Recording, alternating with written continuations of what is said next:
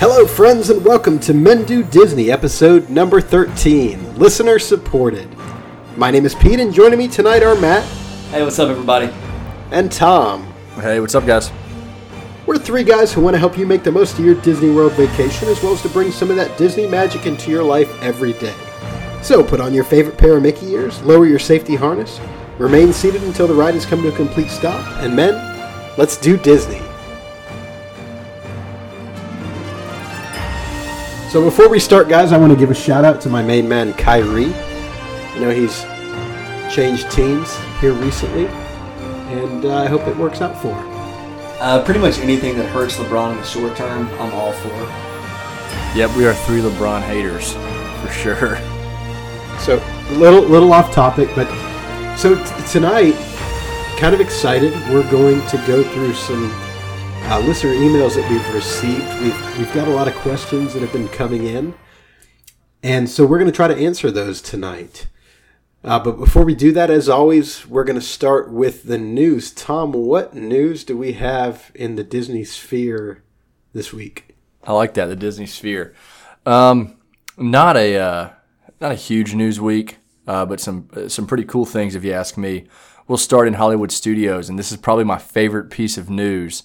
There is now a Fantasmic dessert package that's been announced. It'll begin on September 8th in 2017, and guests visiting Hollywood Studios will have an additional option for reserved seating at Fantasmic. So essentially how this would work is it would be a dessert and VIP viewing package. So it would allow you to add this on to your experience in Hollywood Studios.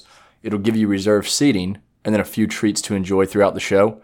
The treats would include chocolate dipped strawberries, cheese and crackers, and then a make-your-own worms and dirt pudding. It was my favorite as a kid. Dirt cake's awesome. And then each guest will also receive a light-up cup with a specialty drink, and it can be an alcoholic beverage if you're 21 and older, and along with a bottle of water. You'll have the... What is this? What is the cost of this? Because I'm really excited already. The cost is $39 per adult, and then $19 per child. And again, Disney's children age is 3 to 9. And remember, you're going to choose one of the treats that you can eat, a specialty drink, and a bottle of water. So this is a lot cheaper than the Fantasmic Dine package. And that's where I was going with it, too. I don't know if it's going to be much cheaper. It's going to be close, like Tom just said, but I mean, one of the things that I mentioned on the past podcast is we would schedule where we were going to eat based on having the reserved seating. This is kind of eliminating that, and you still get the dessert, and you get, there's a lot of good stuff in this package, so I think that it eliminates the need for that. What are you going to say, Pete? So, this to me is 100 times better than Hollywood and Vine. Mama Melrose, I'm okay with. The food there is pretty decent, but if you're stuck with Hollywood and Vine or this dessert package, I'm going with the dessert package every time. And basically you're doing this to get the reserved seating, right? When you say eat at that place, yeah. Well, it's going to free up a couple things. Folks aren't going to have to use their Fast Pass if they want to take this route. They can't get a dinner reservation at Mama Melrose's, which is incredibly difficult to do. Another easy route to get the reserved seating. Me personally, we have a lunch scheduled on my trip in December. I'm going to push my group to drop the lunch and let me grab us, to drop the Fantasmic package lunch. We'll still go to Mama Melrose's for dinner, but it's tough to get that Fantasmic package for dinner because I like dirt cake and, an alcoholic specialty drink with a light-up cup. Who doesn't want that? Well, and I don't know if you've ever waited in line for a beer at Fantasmic, but it's a long line. Yeah, and especially if you're trying to kind of touch on that, Pete, but I'm also going to, scatter us out some. Even just waiting, to get a good seat at Fantasmic, you might have to get in there 30 to 40 minutes early to get a seat that you really want. So having the reserved seating and $40, I'll pay that $40 every time if it means I can spend some more time in the park, maybe bounce back and forth between Rock and Roller Coaster and Tower of Terror for a little bit, because sometimes those lines do die down right before the show starts. And I'll tell you, both of my last 2 trips to Disney World, we have had reserved seating and pushed it literally to the last possible minute they'll let you walk in, and still got. We went and rode Toy Story Midway Mania, literally 15 minutes before Fantasmic started, and still were able to get in and get a decent seat with our reserved seating. And we actually got a better seat, in my opinion, because we were up a little bit higher. so your exit was quicker too, because you're not on the first row. And you don't run the risk of getting wet. Correct. In that case. That's true. First So 8 I'm rows or something like that get wet. Yeah, so I'm huge on this. I think this is a lot better deal than trying to do the Fantasmic dining package. Which, if you can get Mama Melrose's, I'm okay with. For dinner, though. Mama Melrose, it's a heavy lunch. It's a very heavy lunch. Staying in Hollywood, again, that's my favorite piece of news, but staying in Hollywood Studios, Muppet Courtyard is officially going to be replaced by the Grand Avenue. It was announced earlier last week that the Muppet Courtyard, along with a portion of the former Streets of America, will be reimagined by the Walt Disney Imagineering team, and it will now be, as we've stated, Grand Avenue. And it looks like Disney's plan for Grand Avenue will extend beyond this small area of the park and encompass the entirety of Muppet Courtyard as well. So just looking back at our last episode, guys, clearly things in Disney are changing all the time, and Muppet's one of the things that I'd love to see stay, but it looks like it might be on the way out. And this is something that I had pegged as not going anywhere for a while. The Muppets have been there for forever. You know, Pizza Rizzo just became a thing. So this was something I didn't think was going to go anywhere, but, you know, maybe it kind of leaves the future of Muppet Vision 3D in doubt at this point. I would think so. That it's just bizarre because, as like you just said, Pizza Rizzo is there, and they rethemed it, and it was probably a cheap overhaul, but it's very bizarre and quick too. That's the thing. It's quick right off the cuff of what you guys are talking about. Mm-hmm. Moving right along. This is a cool update as well. We're going to look into the My Disney Experience app, something we've referenced numerous times. This is how you'll book your fast passes. You want to check wait times. This app has really changed the game at Disney. They have 2 little updates they've had. One, annual pass holders can renew their passes directly from the app. And with today's world, none of us are annual pass holders, but all of us do things on our phone nonstop. So that's a benefit. And then number 2, anyone who is now on the dining plan will be able to track their meal and snack credits, as well as any purchases made directly to your room or your Magic Band. Pete, I know you want to shed some light on how big this is. This is huge because previously you really didn't have a way to track your purchases. And coming from somebody that has gotten, that email with $700, $800, $900 worth of purchases on a Magic Band, this is great. It kind of allows you to keep a handle on your spending. $700 to $900 when you had your meals included, correct? Oh yeah, absolutely, with meals included. Yeah, so that, now that's quite impressive. Well, we did buy alcohol on that. We did tip with the Magic Band. I did drink around the world. Souvenirs. So we bought merchandise. So there was a lot that went into that. But yeah, that was $700. I think it was closer to $800. It was high sevens with a meal plan. The biggest thing to me is being able to track your snack credits.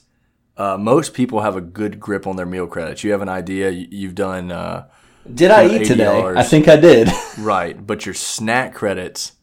Pete and I on our last trip got to the point where we had a ton of them and had to use them, and this would be a good reminder. Yeah, we didn't know what to do with them. Oh, the only thing I would say there is that if you are driving and you have snack credits left over, just go ahead and unload all those snack credits if you can and take them for the car ride back home. Yeah, absolutely. Moving right along, got a little bit of resort news for you, and this one is tough news for some of our real Disney fans to take. It looks like disposable toiletries are on the way out at Walt Disney World hotels. Something that our family did growing up, and I know a lot of people do. It's kind of a tradition. Still have some, right? I've got a comment about this because I've got a closet full of this stuff. Yeah, exactly, and he knows exactly where I'm going with Hey, save it. It could be a collector's item. It looks like those toiletry items you get in the hotel rooms, the Mickey soap bars, your different shampoo options, will all be on their way out. It looks like Disney has moved to soap and shampoo dispensers that will be in the bathrooms themselves. and refilled by your mousekeeping on your stay. And as you've already heard, both of my podcast teammates here are a little frustrated with this. Yeah, I mean, I've got at least 5 bottles of the blushing orange shampoo in my closet that I break out on a special occasion when I need to, kind of feel a little Disney. Oh, I mean, growing up, we always had it for like when we go on trips to take a little bit of the Disney magic with you when you're going to summer camp or something. Yeah, and if I stay in hotels a good bit, and even just to have the extra stuff laying around the house if you have guests come over, you can give everyone a little Disney magic. We used to raid the mousekeeping carts whenever we walked by them. I don't know that you want to share that. You may get banned from. I have no idea what you're talking about. I think it was just Tom. That was when you were much younger. You were 4 or 5 years old. Yeah. Right? Mm-hmm. Long time ago. Matt showed me how to do it. I again plead the fifth here. Although that will wrap up our news for the week. Some big items, some really cool ones, but not a ton of news for this week, guys. Not a ton, but I think, like you said, it's all good stuff. The Phantasmic's a game changer. Absolutely. I do have one other little piece of news, and that is that it looks like the extended hours at Pandora, the World of Avatar, have ended. So Animal Kingdom and specifically Pandora is kind of moving back to a normal schedule. So if you haven't had a chance to go yet, I don't know what the lines are like at this point. We haven't really been keeping as close watch on it, but yeah, that was gonna be my question. I was going to ask you guys. I know you look at it more than I do. What the lines were like. I looked last week, and both the Na'vi River Journey and Flight of Passage were both over 100 minutes. Which I think is going to be the norm. I think that's going to be pretty normal going forward for the next year or so. Yeah, until Star Wars Land opens up. Think about it. Yeah, you still have Splash Mountain. When do you see that under 90 minutes? Probably not too often. So, wouldn't be shocked if that stays the norm. And truly, I expect it. Any other news items from you guys? No, that's it. So with that, we'll move right into our main topic for tonight. And as I alluded to previously, we're going to be answering some questions that have been emailed to us that we have either failed to answer or that our podcasts have brought up. So we'll get right to it. The first question we've got comes from James from South Carolina. And he asks, my wife and I are planning to take our son on his first Disney vacation soon. What do you think the right age is for a child's first trip? Now, I know you guys want to talk about this, but I think that I'm the most qualified to talk about this. Because I can't argue it, man. Because I do have a 6-month-old daughter, and I would like nothing more than to go back to Disney right now, but we're delaying her first trip. So what do you guys have to say about that? So my answer is twofold. I think you either go before the child passes their 3rd birthday, because the child would be free then. But if you really want the child to get the most out of it, I think age 5 is the most magical. Every Disney character is alive and real at this point. There are so many rides geared for children. There's so many activities geared for children. So my best age, if I had to come out with it, is age 5. So I'm gonna venture off a little bit different than you guys have. I know, Pete, you're planning for your daughter to go, what you said, when she can remember, pretty much, right? And Thomas, you said, when they're free or, around age 5, which makes a lot of sense. My goddaughter and her family actually went to Disney World for her first trip, and this was probably, I think, 2 weeks ago. But anyway, I'm gonna talk selfishly here. They have the cutest pictures, and they have awesome moments that they got to watch their daughter seeing things at that age. And right now, my goddaughter is, she's 3.5, so they had to pay for her, Tom. But at the same time, the pictures and what they've said, she talks about to this day. She still talks about the characters. So she was old enough to get something from it. And these family friends of ours are Disney nuts. So like they have pictures that'll be up in their house forever. And I don't think they would change their trip plans based on, their experiences. They loved every second of it. Yeah, and there's a lot that can be said for that. It's very magical when you take a child that young because, as Tom alluded to, it's very real for them. I'm going to go in a little bit of a different direction. I'm a really selfish person. So going with a 5-year-old child to me sounds terrible. Wow. Because as we've alluded to in the past, it's a very different trip, right? So you've got to go wait in line to see characters. You've got to wait in line to go on Dumbo. You've got to do all the things that we may not necessarily do when we go to Disney. It's just a very different trip. So for me, I'm waiting until my kid's like 12. And see, Pete, I doubt that happens first and foremost. You're probably right. Oh, I'm 100% right. I'll take the under if that's the over-under right now for a lot of money. One other aspect I think you do need to consider, and this was something that didn't really affect my family friends that went with our goddaughter because the grandparents went as well. But if you're going to go just you, your wife, or your husband and your one child, and you wanted to do rides that they can't go on for height reasons, you're going to be doing the pass back and forth where one person stands with your child and goes on the ride by themselves. And then, so you're not going to be able to experience the entire Disney ride experience with your significant other in most cases. Correct. Disney does have a ride swap option that you can use if you do have a child, where one parent rides and then they swap and the other parent rides. So they do have that option. But you're right. If you want to do that with your significant other, you're not going to be able to do that.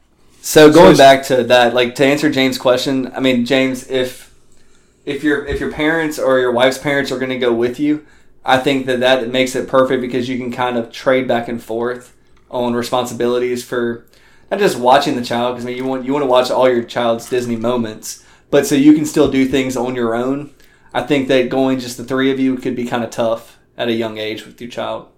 Unless you've got a wife like mine who doesn't ride any of the thrill rides, and I'm riding those alone anyway, and she's staying with the kid. Now, Pete, would you take advantage of 3 fast passes and scan all of their bands for you to ride 3 times in a row? Undoubtedly, he would do that. Yes. I'm not going to say that I haven't done it with 2. So why would 3 be any different? Yeah, absolutely, I would. Pete, is there a ride on Disney property that you would not want to do 3 times in a row with no wait? I don't think so. Maybe Dumbo would be the only one that I don't know that I could do 3 times in a row. But 2 times you're all in. I'd throw up. Probably 2 times. So. Just to watch the little kids' faces as you go back to back time. Yeah. Well. Anyway, so we've all got some different opinions on this. Again, you kind of want the kid to remember, but there is a certain age where, yeah, maybe they don't remember, but it's still an experience for them. It's still something that, like Matt alluded to, you can take pictures of and you can kind of cherish for the rest of their life. So I don't know that there's an exact right age. It kind of depends on the type of trip that you want and what exactly you're looking to experience. It would be a difficult trip to go at age 2 or 3, though, if you were going with you, your wife, and your child. So I'll take the second listener question for the evening. Sydney from Texas actually asks, hey, I'll be in Orlando for a quick weekend trip next month. If you could only do one park while in Orlando, which park would you recommend? I'm going to start Epcot all the way. Can you give it just some reasoning there? Yeah, because it has everything that you would expect from a Disney trip. You've got great food, you've got great drinks, you've got great rides. I think Epcot is quintessentially Disney. I know you guys are probably going to go Magic Kingdom, but Epcot, you avoid the crowds of Magic Kingdom. You know, and you still have a good time, and you still get the Disney experience. Yes, I'll go next here, Sydney. I would love for you to write back in and give us a little bit more details about what you enjoy about each park. Or not each park, but what you enjoy in going to a park. Because I think that's going to change what our answers are here. if you Cop really out. just want to get what's up. Cop out. Cop out. Say cop out. Well, it's not. Well, Sydney, I'm sorry if you find this answer as a cop out, but I Matt, do think that. Matt, why don't you just pick a park? There's 4 of them to choose from. Just pick one. Well, you said I was going to pick Magic Kingdom. I don't want to pick Magic Kingdom, but I'm going to pick Magic Kingdom. I think if you're in Disney for a quick trip, you're going to be in Orlando. Obviously, don't go to Universal. Go to Disney World and go to Magic Kingdom because that, to me, that actually is the quintessential Disney trip. Maybe the food isn't as high quality top to bottom, but I think that you can plan around that and you can go see the big attractions, the big rides that you've grown up watching your entire life or seeing like your friends take pictures at. I mean, I think Magic Kingdom is the way to go if you have one day. But Sydney, try and squeeze 2 days in, and then go to Epcot for Pete. I would say unless you want to enjoy your evening meal or lunch or whatever, Magic Kingdom leaves a lot to be desired there. Oh man, so I guess I'm last here. So I don't want to cop out here, but it definitely depends if Sydney. I'm not sure if you've been to Disney. If you're listening to our podcast, I would maybe imagine you have. If you've been to Disney, it needs to be Animal Kingdom because you most likely haven't seen Pandora: The World of Avatar, and there's a lot that can take up your day in Animal Kingdom. There are pretty good food options actually. They've upped their game with food. You get to see some animals and you'd get to do something you most likely have never done. Now, if this would be your first Disney trip, I would have to agree with Matt and send you to Magic Kingdom. So hopefully that helps you out.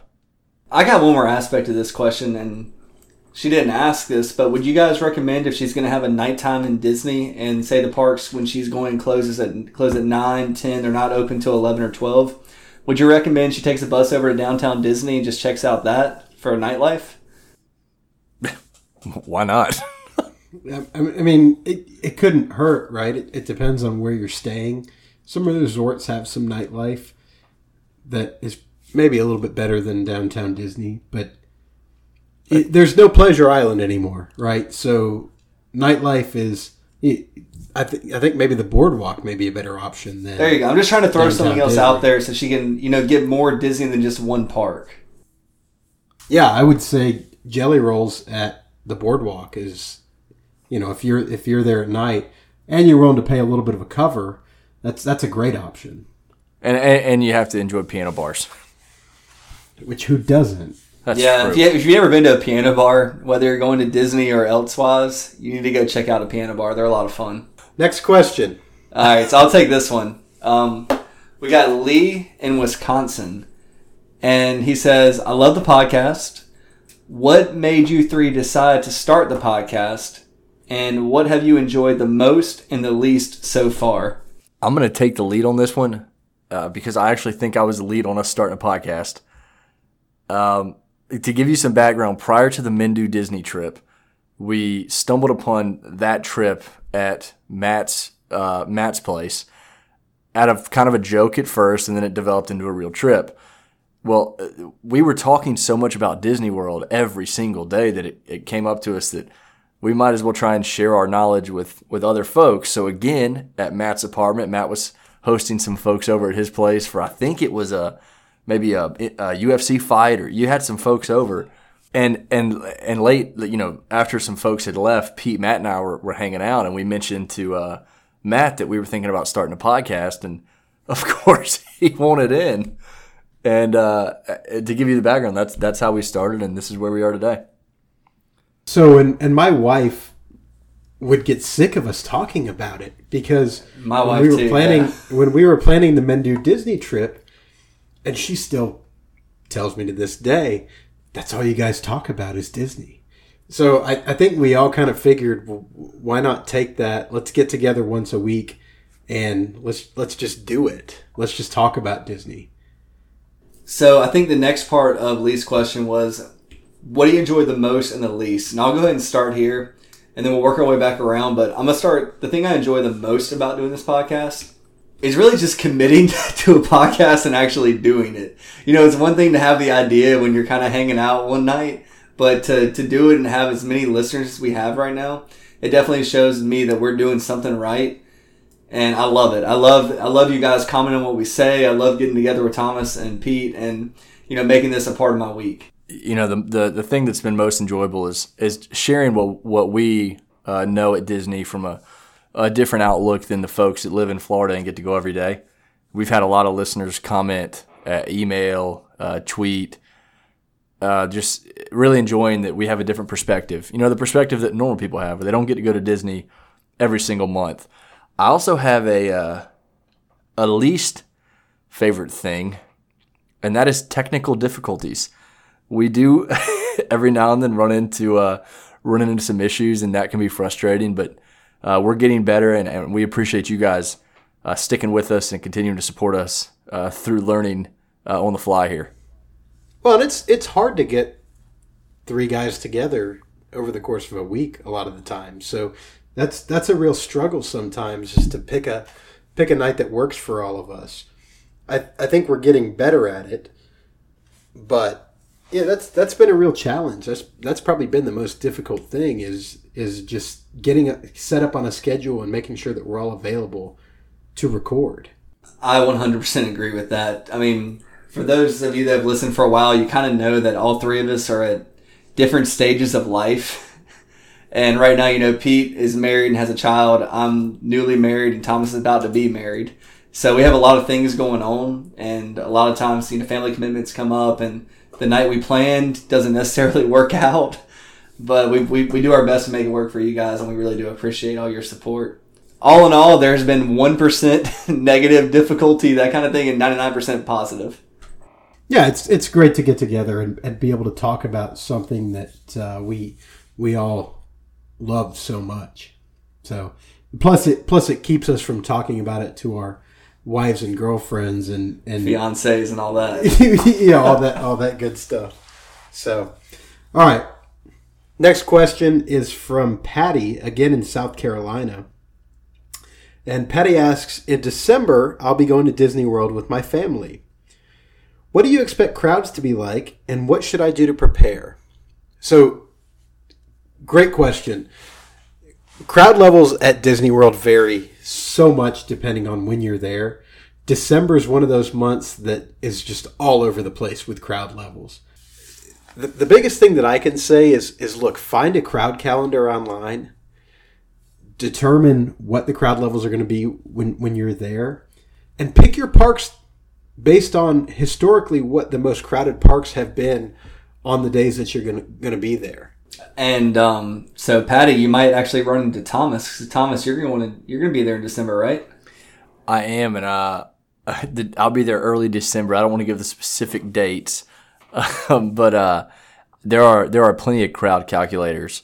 There's a little bit of a pattern to what you'll see, and I'm actually pulling up a spreadsheet now to look at some of the December dates. But yeah, you can find pretty much each day you'll be able to find a park that historically and in the prediction should have a lower crowd level. December in general is a slower month. Early December is a slow part of December. Right? I don't want to underestimate what happens around Christmas and New Year's, because that is typically one of the busiest parts of the year in Disney. So early December would be a really good time to go. Hopefully your trip falls under that, and I think you're going to have a lot of success with crowd levels. So, Tom, real quick, I don't want to stay on this too long, but what are some things you're planning to do since you are going to be there in December?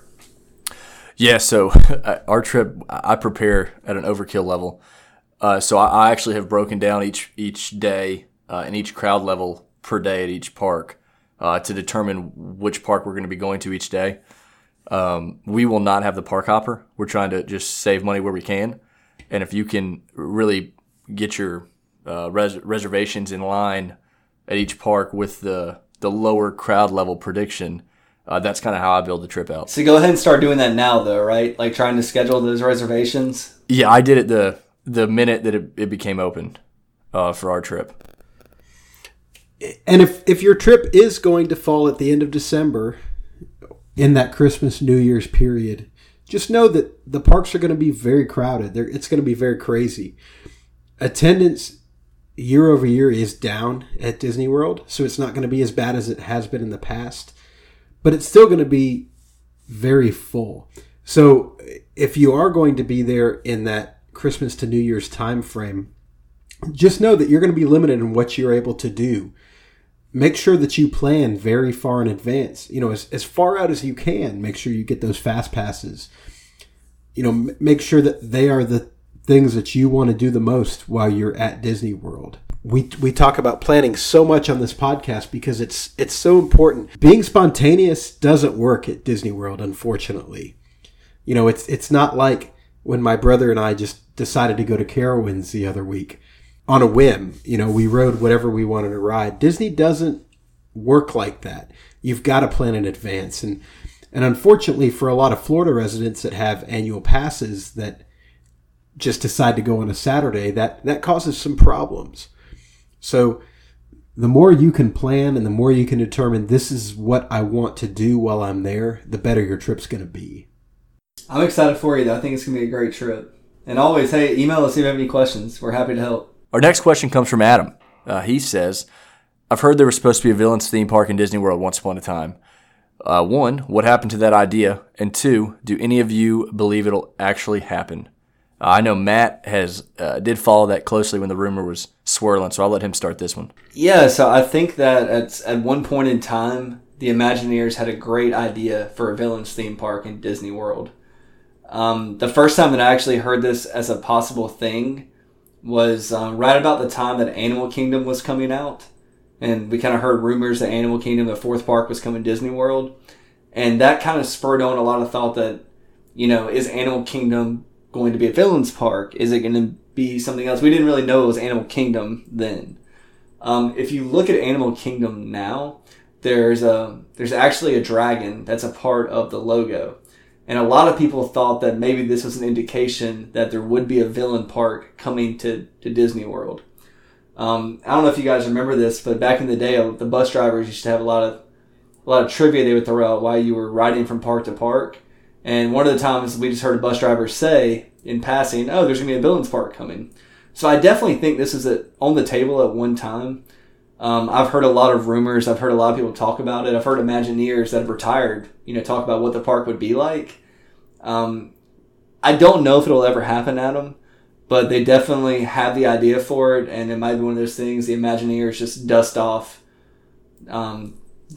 and make a reality sometime soon. Disney definitely has the land for it. Now, did you reference what would have been Beastly Kingdom there at Animal Kingdom? Yeah, that's where I was going with that. Okay, now that would have been separate from the Villains Park. Beastly Kingdom was more of a mythical land. Actually, some of the things that they set up and built for Beastly Kingdom are used in other Disney parks throughout the world. So the concept behind Animal Kingdom was you'd have the living, so you'd have current animals, and then you'd have, and correct me if I'm wrong, Pete, on the historical facts, but Beastly Kingdom was going to be like the mythical, the kind of out of this world, and what's kind of taken the role of that is Pandora, the World of Avatar, from an Animal Kingdom standpoint. Wasn't in the original plans. I think Beastly Kingdom would have been fantastic, and I don't think Dinoland USA was in the original plans either, and I think that kind of took the place of Beastly Kingdom. Well, from what I've heard about Beastly Kingdom and Animal Kingdom specifically, and I did go off on a tangent there, guys, I apologize, but you're going to have two options when you walked into the park. You would either go the good direction or the bad direction, and you'd have two ways you could go, and I think that the bad direction was going to have mythical creatures that were evil, that were traditionally bad. The good direction was going to have mythical creatures that were not so evil, that they were considered good, and I think it was a really cool concept. Yeah, and that was Joe Rohde's baby, and he got his new baby with Pandora, the World of Avatar, and I think all is set up pretty well there in Animal Kingdom. In regards to the Villains Park, I think it would be a fantastic idea. I haven't read anything, or I haven't seen anything recently to indicate that is on the ledger, so to speak. But my opinion is I loved the idea. What happened, I think Disney just went a different direction. I don't think it was anything too crazy there. But hopefully it happens. Well, and Matt, you and I went to a Villains Unleashed event at Hollywood Studios, and that was that was 2 years, I think, that they did that, and then kind of stopped. So it doesn't seem like it seems like they dropped their focus on the villains. Look, Disney's got a lot of great villains, and that Villains Unleashed event was great. I'm not really sure why they stopped doing it. I think it was sold out when we went. Oh, it was. It was a cool event. And one of the cool things that you just kind of referenced is how many great villains there are. These kind of ideas come and go with Disney a lot. So I think it'd be a really cool idea. Does it happen anytime soon? Not with the I don't think so. Investment that's been made into Star Wars Land, into the reimagineering of Epcot, into Tron coming to Magic Kingdom. There's a lot of stuff that's going on at the parks right now. I don't see another main gate park being opened anytime soon. So, but it's a cool concept and one that, look, if they ever want to revisit, there's a whole world that's kind of untapped there for them to look at. So, yeah, moving on to the next question. Thank you for that one, Adam. Tim from Florida, and we know Tim very well. He snuck on here. He asks, when is the next Men Do Disney trip? February. Hey, is it President's Weekend? President's Day weekend. We're going to be down there. So anybody else that is going to be in the area, let us know. Hit us up. We'll have a listener meetup. We won't do anything cool. We'll just say hi, and then maybe we'll ride Space Mountain together. But that's the plan. Or if we're in Epcot, you're more than welcome to join us around the world. You're more than welcome to buy some drink. Absolutely. But you know what? I think I promised our listeners I would buy them a Tipsy Ducks in Love. So that's the plan right now is for a February Men Do Disney trip. To both Tim and Trent, who were both on the original trip, you are both invited. I know that they're both listeners, so get excited. Have you told your wife yet that our next trip is February? Because I have not told my fiance. She's gonna love to hear that. Yeah, no, I haven't let her know yet, but maybe this weekend. Just wait until she listens. Well, we'll move on quickly from Tim. Moving on to Leon. Leon in Georgia has a 2-part question for us. So obviously you guys love Disney World, but what's your least favorite thing about it? What's your least favorite thing about Disney World? And 2, if you could change one thing each, what would that be? Leon, I can, we did not rehearse these questions. These are coming on a fly. I can start it. My least favorite thing about Disney World, what do I just not enjoy? I'm thinking on the fly right now. You're not thinking on the fly very well. No, because I you know what? I'll tell you, my least favorite thing is Disney has failed. I don't want to say failed. Disney is tough to change their ways at times. And sometimes some rides could use updates or some additions on the thrill ride side of things could be added into Disney World. And I think they're making strides towards that now. But I guess that'd be my least favorite thing, that it felt like Universal really hit the ground running with some thrill rides, and Disney waited some time to answer. And we'll get to the second part. We'll get to the second part of the question here in a minute. So my least favorite thing is the crowds.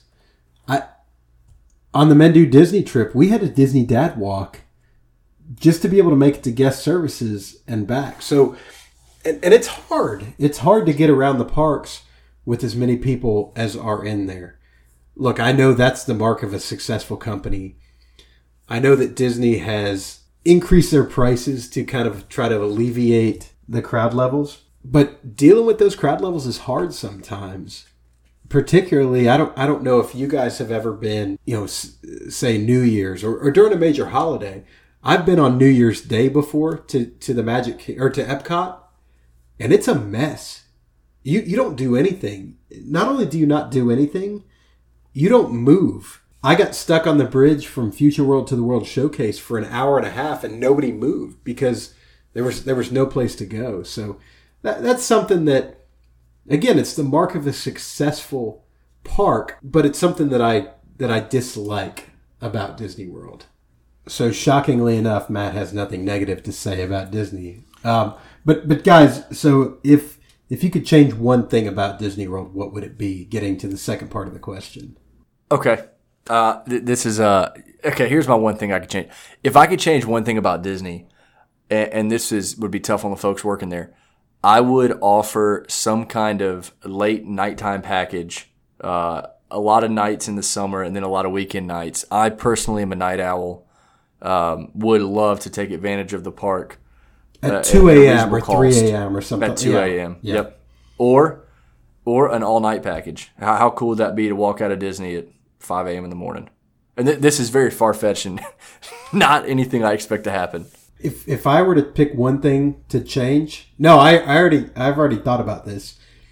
I would charge more for tickets, and I would include more, and that serves two purposes. One, it gets the crowd down. Two, it stops Disney from nickel and diming you to death. I feel like everything extra that you do costs an extra $10 here, an extra $5 there. We want to introduce. We have Steve Jobs on the podcast now.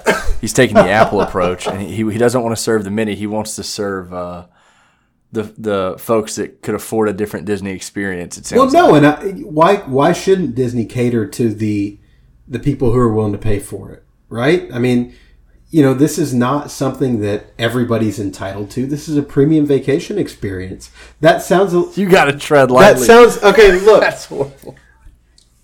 Look, that sounds elitist, but, I mean, Disney already costs $100 a person a day. Minimum. Just for a ticket, it's already $100 a person a day. So, you're already kind of catering to a specific type of person. You're already catering to, a specific social class. So why not take the Apple approach? The only other thing that I'll say real quick is some kind of virtual queue system where, kind of like you were alluding to, I think, you have a return time for every ride. And Well, Dumbo has almost like a buzzer system. Exactly. Where you can kind of float around and it buzzes you. It's like a reservation at a restaurant when it's your time to go. Exactly. Let's move on to the next question. We've traveled too deep into that one. Hey, good question, Leon. Seriously, that one got us thinking. All right, so the next question comes from Elizabeth, and she asks, how far in advance should I book my resort reservations on Disney property? My husband and I hope to be able to go to Disney for the first time together in the next year or so. Tom, I know you're in the process of booking a Disney trip. What do you have to say about this? Yeah, so this a bit of a loaded question. Definitely depends on which resorts you'd want and which time of the year you'd want to go. But let's just, because we've already talked about it, let's use December as early December as your trip. What you'd want to do is, I think at minimum 6 to 8 months out. For an example I can give you, I looked at December dates today, trying to save a little money on our trip. I tried to rebook our reservation, and there are no rooms available at most of the moderate resorts. So I think if I had to put a number on it, 6 to 8 months at least for your resort reservation. Disney has a cool feature on their website where you can kind of just put money down towards your trip. It helps folks afford a Disney vacation. That's a lot to bite off in one swipe. And so maybe each month you can put a little bit down and chip away at what your trip costs. So I think my number is 6 to 8 months at minimum in advance. I agree. And the cool thing about that feature is that until you're, I think, 30 days out from your trip, all your money is refundable. So if you book a trip and you decide, hey, this date isn't going to work for us, and you're still 6 months out, any money that you've put down towards that trip is fully refundable.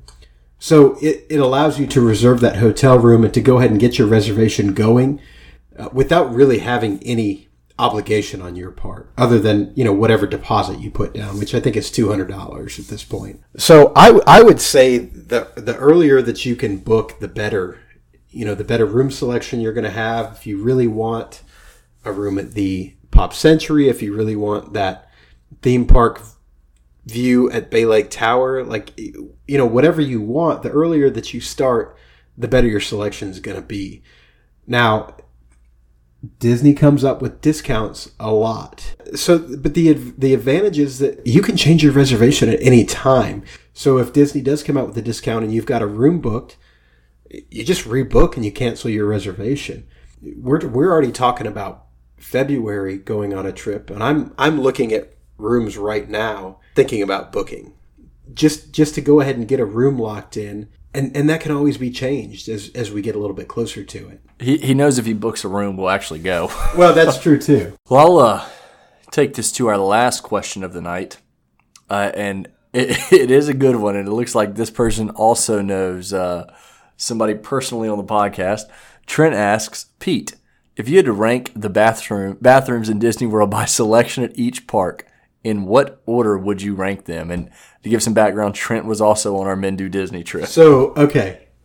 I mean, obviously, without a doubt, my number one bathrooms at Disney World is going to be the China Pavilion at Epcot. Like, there's no comparison. It's peaceful. Epcot is number one, hands down, based on China. The rest of the bathrooms are nice, but China's got relaxing music playing. It's very peaceful. It's kind of out of the way. It's just a good, wholesome experience.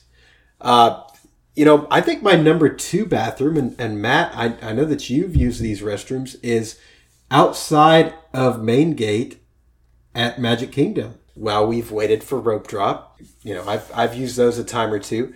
Generally, you hit them up first thing in the morning, so they're very clean. So I think that would be my number two restroom. So I would say number three bathroom is probably at Hollywood Studios, right by Tower of Terror and Rock and Roller Coaster, kind of at the end of Sunset Boulevard right there. I don't know why. I'm kind of partial to those bathrooms. And then, Animal Kingdom, I don't really have a specific bathroom that I'm a huge fan of at Animal Kingdom. They're all kind of not memorable. So that's kind of a distant fourth for me. I know this question wasn't directed to me, but not memorable is it's a good thing. Because if it's not memorable, it means it wasn't so bad that you couldn't stand being in there. No. Disney does a good job with bathrooms in general. But, I don't think anything compares to the China Pavilion bathroom. It just, for me, it's aces. The bathroom that I've hit most often would probably be the ones right over there by Space Mountain. Yeah, right, kind of by Tomorrowland, by Cosmic Rays right there. No. The ones tucked there in the corner that are kind of near where the Monsters Inc. dance party is. Oh, yeah, okay. I know what you're talking about. It's near Carousel Progress. Yeah. It's, I'm a frequent Disney bathroom visitor as well, so. It's important to know where the good ones are. So. Absolutely. Well, that kind of wraps up all of our listener questions for this evening. I guess let's go ahead and roll. Tom, you've got a Disney secret for us? I do. And before that, I want to hit a little bit of a preview for our next week's episode. We're pretty excited about this one. We're going to do kind of a Disney World to the court of law, for lack of a better term. We'll play some different roles: prosecuting attorney, defense attorney, and judge. And we're going to tackle some different aspects of Disney World. They'll range from maybe Ride A versus Ride B, Restaurant A versus Restaurant B, Show A versus Show B, et cetera, et cetera. It'll probably help us make a case for some of the things we've argued in the past and some of the things we're looking forward to in the future, and have an unbiased opinion, with one of us being the judge and picking a winner and a loser there.